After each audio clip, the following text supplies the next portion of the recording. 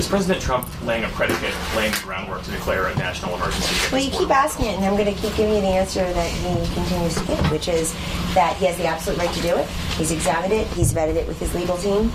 And in my view, that would be a tool or an action of last resort, not first resort. He's tried to have Congress do its job. He tried to work with a Republican-led Congress and now a Democratic-led Congress to do its job and get this country an immigration reform package, including a physical barrier that you can't climb over, crawl under, or drive through, or walk around, as much of the video footage shows that you can currently in places and spaces.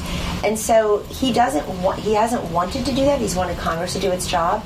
He's respecting the process. He'll see through the 21 days, the February 15th deadline. He has expressed a low degree of confidence in the process because Speaker Pelosi herself keeps going out there and giving one-word responses like dollar, no. And she just seems incredibly sarcastic given her role. At least come to the table and tell us, to what do you and your conference object, Speaker Pelosi? Is it the DACA and TPS fixes? Is it the 2,750 new Border Patrol agents? Is it the 75 more immigration judges to try to release the pressure of the 800,000 case backlog that we have? Is it the $800 million, including detention beds and humanitarian assistance? Is it the additional $800 million for technology and other drug detection measures? All the things that Democrats have said, Jeff, that they wanted over time are in this package that the president put forward. We've never even gotten a response from her except no, $1, no wall. But I did notice yesterday that she also said, well, if he wants to call it, if it's fencing, maybe there's something for fencing if he wants to call it a wall. And he's told women if you want to call it a fence. As I said on a couple Sunday shows 3 or 4 weeks ago, let's not have a silly semantics argument.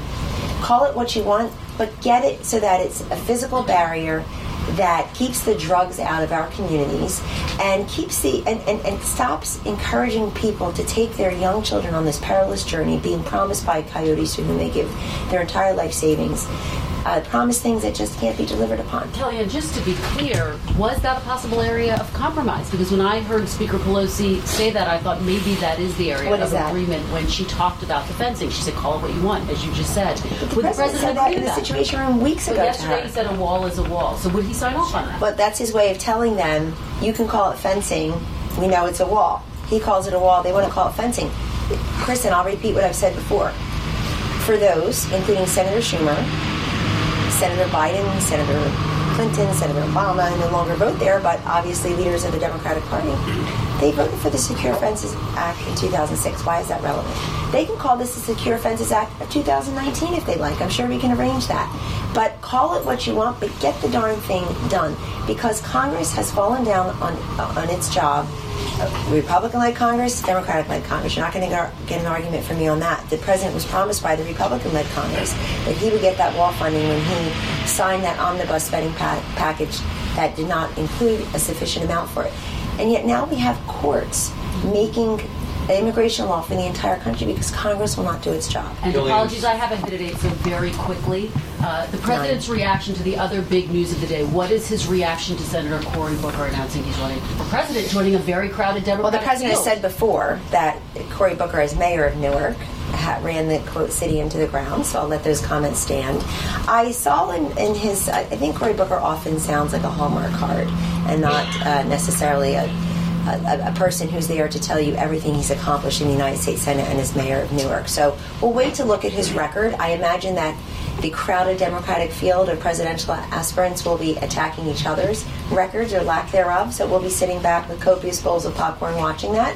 But at the same time, as a resident, as a person who grew up in New Jersey and raised my children there before we moved here, I don't know what's in Senator Booker's record that he's going to be able to point to and say, let me bring this to the entire nation. I did notice in his words today, he says something about being born into this country. So I'd like to ask him and the rest of the 2020 field, when you use the word born, would that include sometime around the 9th month? Do you agree with what's going on in Virginia and New York, that children who are close to being born in the 8th and 9th month can survive out of the womb viably?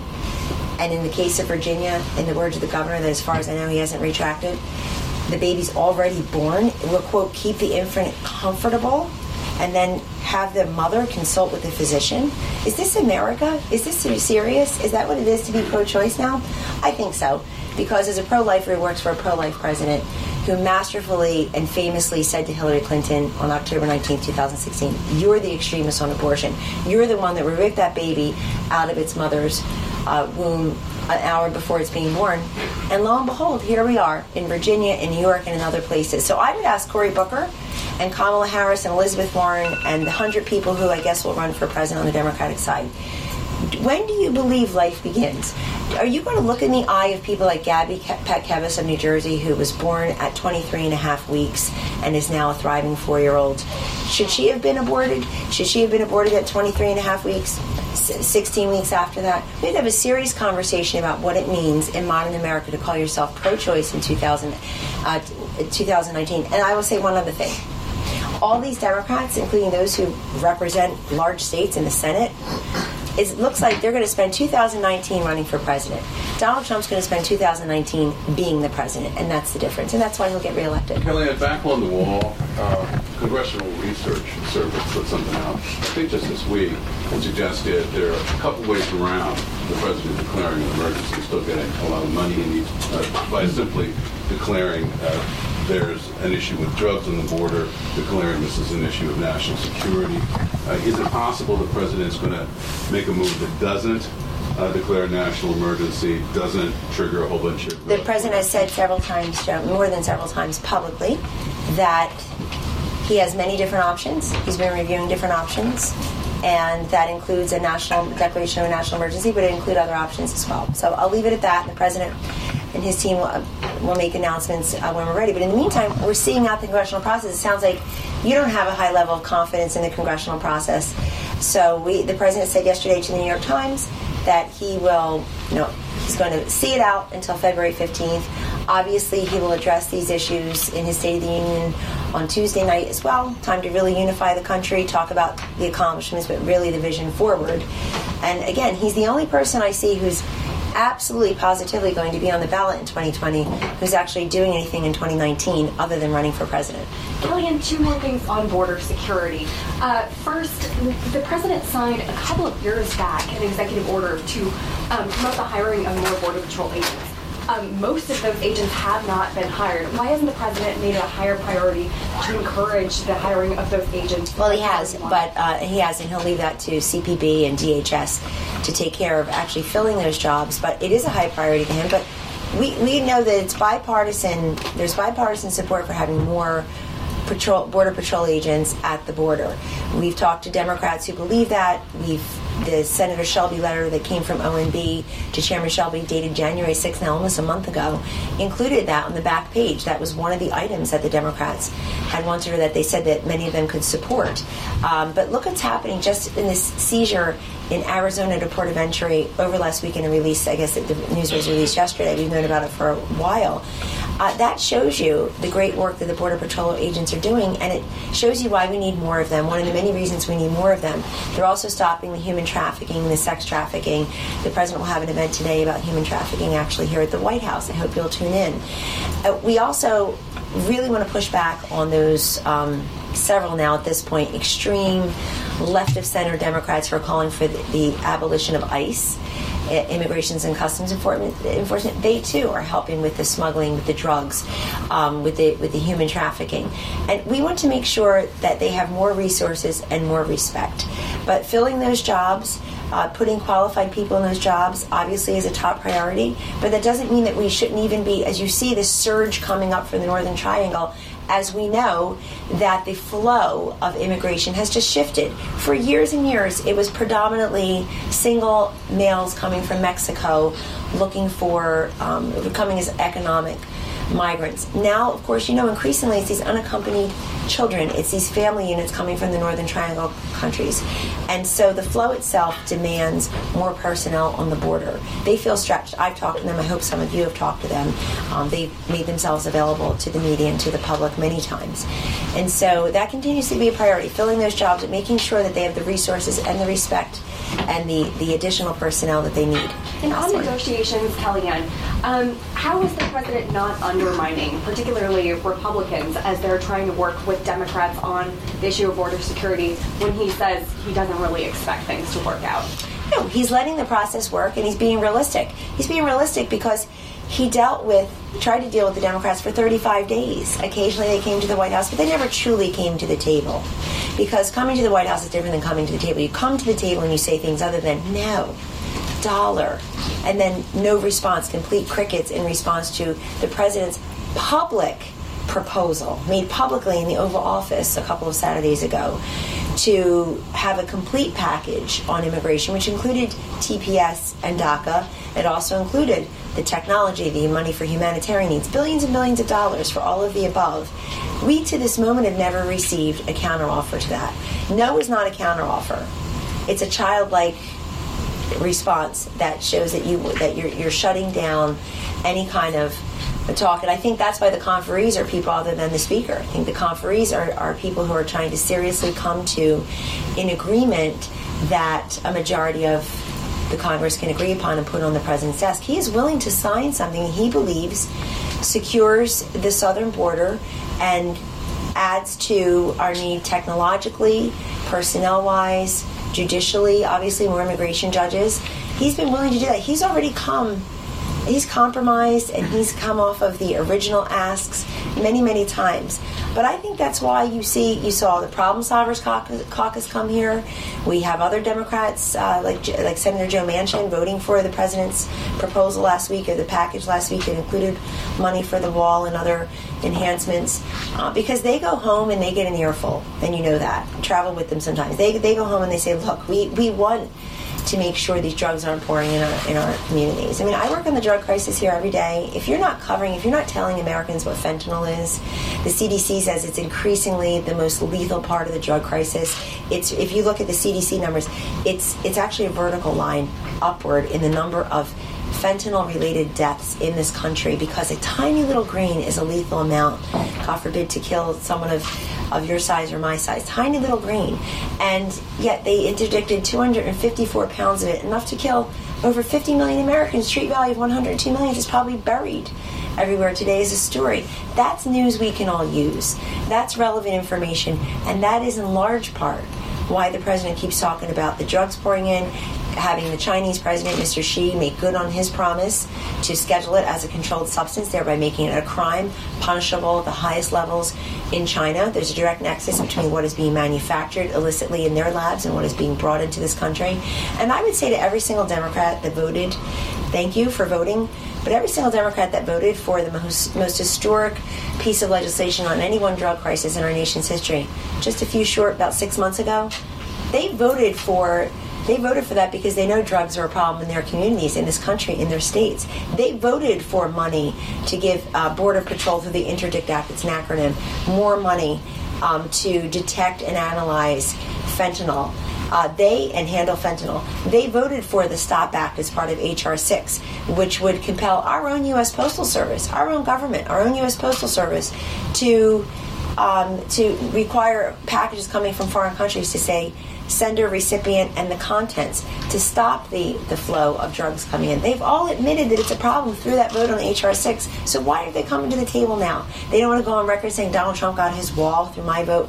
Call it whatever they want. They can call it anything they want, but make it a serious physical barrier that people can't crawl under, climb over, walk around, or drive through, so that we can impede the flow of drugs and coming over this border, and stop encouraging these mothers to take these children on these perilous journeys from the Northern Triangle countries. Stop in Mexico and remain there while your fear of asylum or your fear and your asylum claim is being processed on this side of the border.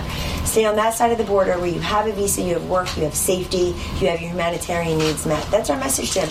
Don't take the perilous journey in the first place. The president has said, be one of the 33 million Americans who came here legally. We'd love to add to those ranks. He wants people to come here, to immigrate here legally. He has said that many times, and I'm repeating it on his behalf. I have a 9:15 meeting. Anyone else? Yes, I have one.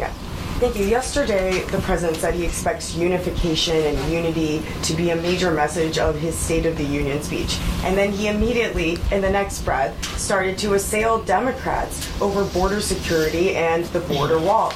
So what would you say to Democrats who are contemplating whether they're going to come to the State of the Union address on Tuesday and fear that it might just be a lecture in prime time on border security? Is that what they fear?